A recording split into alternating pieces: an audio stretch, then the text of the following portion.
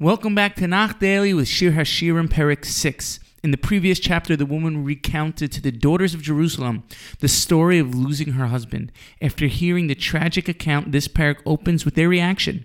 "Where has your beloved gone?" they ask her. "Let us help you search for him." The Mesudis explains that this represents the nations of the world who will one day repent for all their misdeeds and help Am Yisrael seek out the Shechina. In Psukim Beis and Gimel, she replies, "Dodi yarde legano la'aros habesamim li'iros beganim v'lukol shoshanim." My beloved has gone to his garden, to the bed of spices, to browse in his garden and to gather roses. There's an amazing Vilna Gaon on this that what I wanted to share with you all. He explains that Dodi yarde legano, my beloved goes into his garden, means Hashem at times decides that this world isn't suitable for him right now. He therefore enters his garden in the upper worlds and delights in the tzaddikim who are called arugos besamin, the bed of spices, because they sit in rows as plants in spice fields. Liros beganim, to browse his fields. Hashem looks at and delights in his tzaddikim and picks each one of them. Lilkot shoshanim, he gathers roses. Hashem picks the divrei Torah of the tzaddikim and Gan Eden, and then agrees to them, both in the Yeshiva Shalmaila and the Yeshiva Shalmata.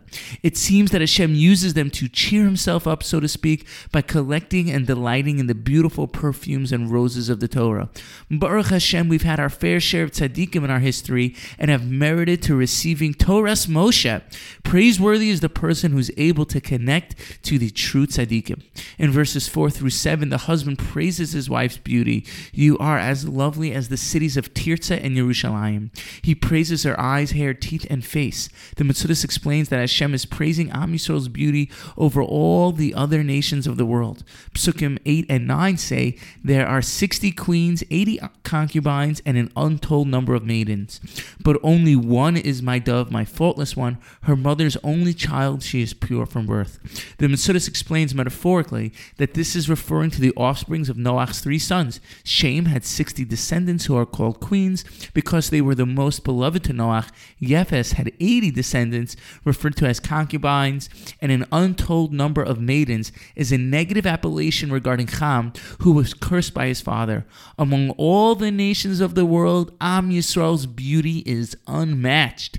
In verse 11, the husband says, "El ginas egos yeraditi, liros be'ibe hanacham, liros harfarcha hagefen, Heinetzu harimonim." I went down to the nut grove to see the budding of the valley, to see if the vines had blossomed, if the pomegranates were in bloom. The Metzudas explains that even in the depths of Gullus, Hashem goes down to the garden of the Jewish people, the shuls and yeshivas, inhaling the pleasant fragrance of their mitzvahs and Torah learning.